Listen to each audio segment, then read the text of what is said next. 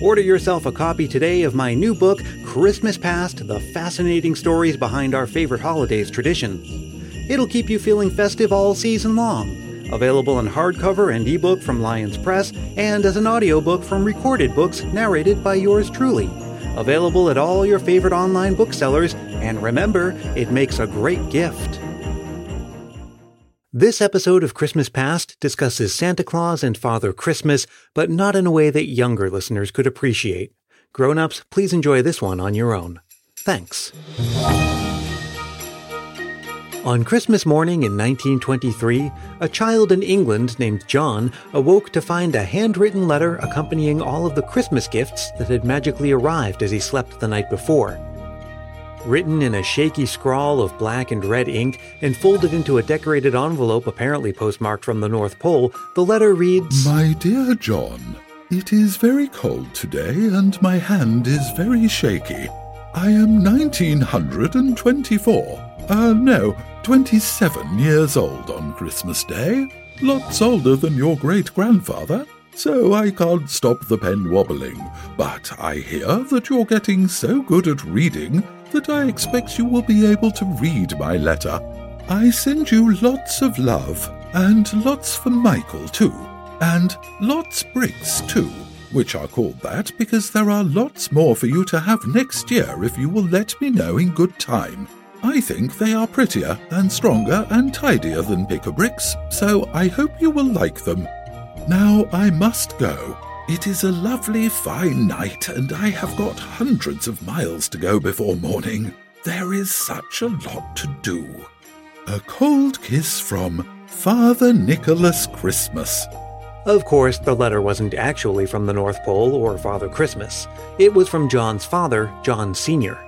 For more than 20 years, John Sr. would write such letters from Father Christmas throughout the childhoods of his 4 children. They'd describe all kinds of details about Father Christmas, his home, his companions, including gnomes, snowmen, polar bears, and an elf who acted as his secretary, and events from his life. They'd even include lively drawings. John Sr. was doing what countless other parents do around Christmas time, creating a little bit of extra Christmas magic for his children in the form of these letters.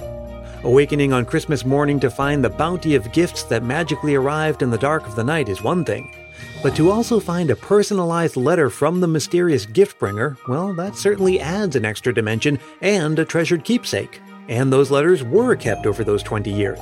That's how we know about them. In 1976, a collection of these letters was published as a book.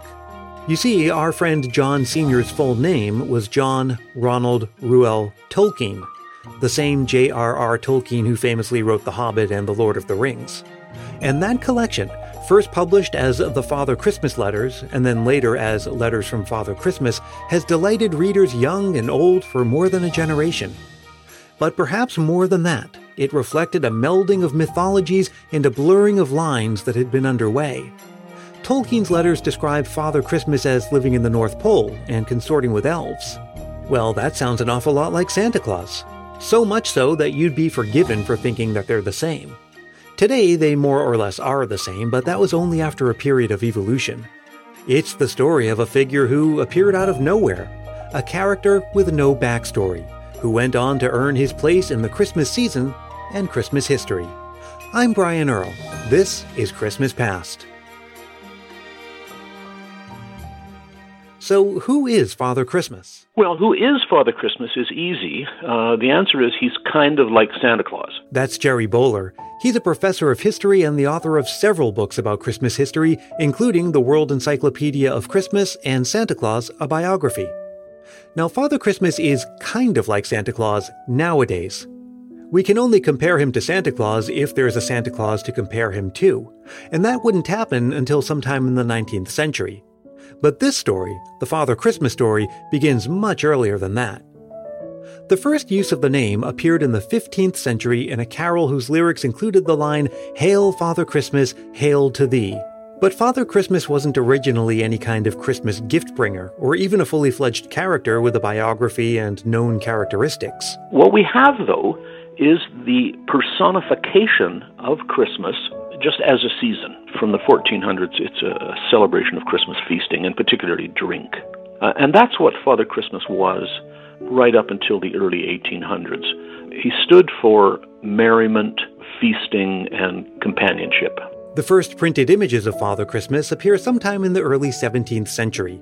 The images were created to accompany the text of published works defending Christmas. The first one is a poem, a lament for the decline of Christmas charity, bewailing the fact that in the old feudal period, lords were generous to their tenants at Christmas. But now the lords are abandoning their estates at Christmas and going to London. And so we get poems bewailing the loss of Christmas charity. Then in the 1640s and 1650s, there's the English Civil War, the rise of Puritanism, the abolition of religious holidays, and particularly the abolition of Christmas.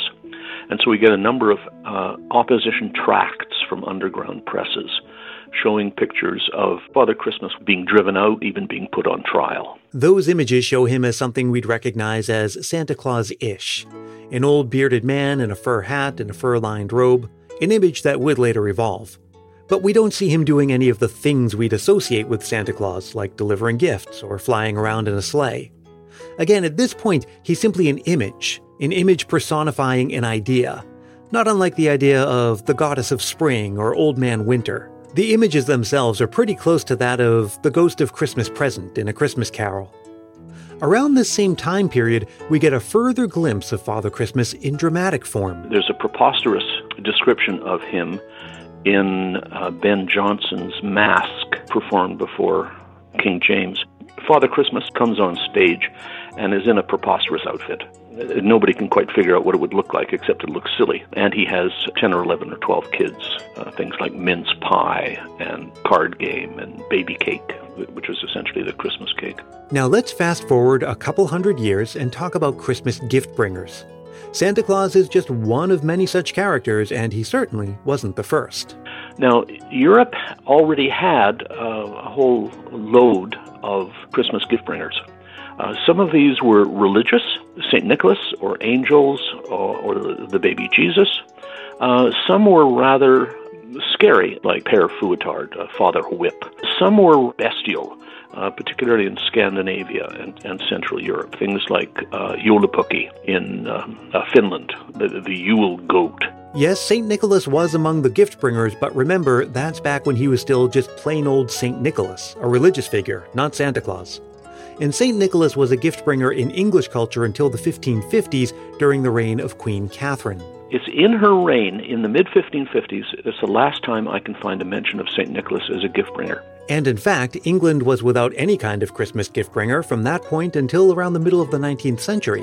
What happened in the 19th century was that the spread of the idea of Santa Claus, an American invention of the largely 1820s, it begins to infiltrate Europe, let's say around 1850. So what happens is that the idea of Santa Claus infects Europe, and these scary gift bringers now become much milder. They'll keep the same name, like Joulupukki, but they'll now resemble a Santa Claus. Before long, this influence reaches England, which, remember, hadn't had a Christmas gift bringer for a while and was long overdue for one. And then around the 1850s, 1860s, we see in England the adoption of a Christmas gift bringer, very occasionally called Santa Claus because that's where it evolved from. But very quickly, the guy becomes known as Father Christmas. Today, Father Christmas is the primary Christmas gift bringer in much of England, Australia, and New Zealand.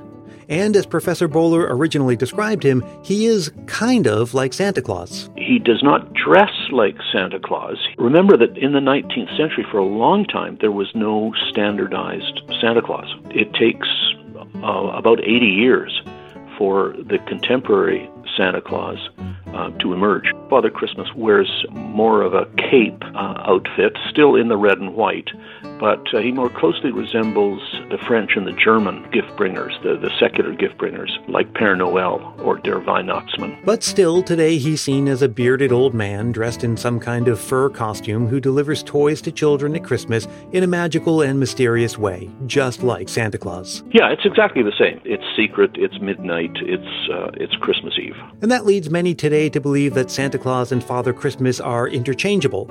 or that Father Christmas is simply what they call Santa Claus in England. There's some truth to that, but it's nuanced. It's more that Father Christmas essentially turned into Santa Claus. While they are distinct characters, by the late 19th and early 20th centuries, any practical distinction between the two had faded away. He is essentially this synthetic figure that poof suddenly appears in the middle of the 1800s out of nowhere. He doesn't have the complex backstory. The English don't have this myth-making around him. Well, however you draw the distinction, or whether you draw one at all, remember what Dr. Bowler said. A visit is meant to be secret. It's midnight, it's Christmas Eve, but you know how it is with young children who have trouble with the idea of secrets and controlling their curiosity. Every child has thought of trying to catch a glimpse of the man in red. But then what? What's the plan if they actually succeed? Well, that's a question that Amanda in Oklahoma found herself confronting many years ago, as she recalls in this Christmas memory. One of my favorite Christmas memories is from when I was maybe about 5 years old, and I had just kind of really put together what this idea of Santa Claus was. That basically there was this wonderful person who was going to come down the chimney at night and leave amazing presents. And I kind of wanted to meet this guy because why wouldn't you, to be honest? I was a little confused of how it would all work because our house didn't have a chimney, but you know what? This was Santa. He could do anything apparently. So I'm sure he would figure out some way around that. But anyways, my mom and dad had warned me that if I tried to catch Santa in the act, he would get mad and he would never come back, which would mean no more presents ever, and that would be the worst thing possible. But me, my 5-year-old wisdom, and my army of stuffed animals decided we were going to risk it anyways. So I waited until it was pretty late. I mean, it was late to me at 5, so who knows how late it actually was. And I made a mad dash down the stairs to go catch Santa in the act. But what I hadn't taken into account was the house is a lot scarier in the middle of the night when no one's awake and all the lights are off than it is during the day. And 2, what if I really did see Santa? And what if he really was mad? And what if he did leave and never came to bring presents again? So I made it about, I'd say over halfway down the stairs, turned around, went back to bed. And of course, lo and behold, Christmas morning, there was something wonderful under the tree. And I was just thankful it was there, that Santa hadn't gotten mad, that I had tried to sneak in on him. And from that point on, I just let Santa do his thing and enjoyed the surprise the next day. When I was growing up, I had several grand plans to either wake up in the middle of the night or simply stay up late to catch a glimpse of Santa. Somehow I always fell asleep and woke up on Christmas morning just as my parents and Santa Claus himself had intended. Well, what about you? What Christmas memories are on your mind this Christmas season? Well, why not share it with the rest of the family? Simply record yourself speaking into your phone's voice memo app and send it to christmaspastpodcast@gmail.com. Keep it relatively short, clean, and family-friendly, and be sure to say your name and where you're from. Now, I'll be back again in just a few days with an all-new story from Christmas Past. Until then, let me remind you that Christmas Past is produced in wonderful Willow Glen, California by yours truly, Brian Earl. Thank you to Jerry Bowler and Amanda in Oklahoma, and as always, thank you for listening. Let's stay connected all throughout the season. You can find me on Facebook, Twitter, and Instagram, and please do join our private Christmas Past Facebook group if you haven't yet. And drop me a line anytime, whether it's to share a Christmas memory or just to say hi. Again, my email address is christmaspastpodcast@gmail.com. And if you're really feeling the Christmas spirit, why not help more people discover this show? It's as easy as telling a friend about it or leaving a review on Apple Podcasts. If you do leave a review, I'll send you a Christmas Past sticker, and a handwritten Christmas card is my way of saying thanks. Reach out for details, and until we meet again, may your days be merry and bright.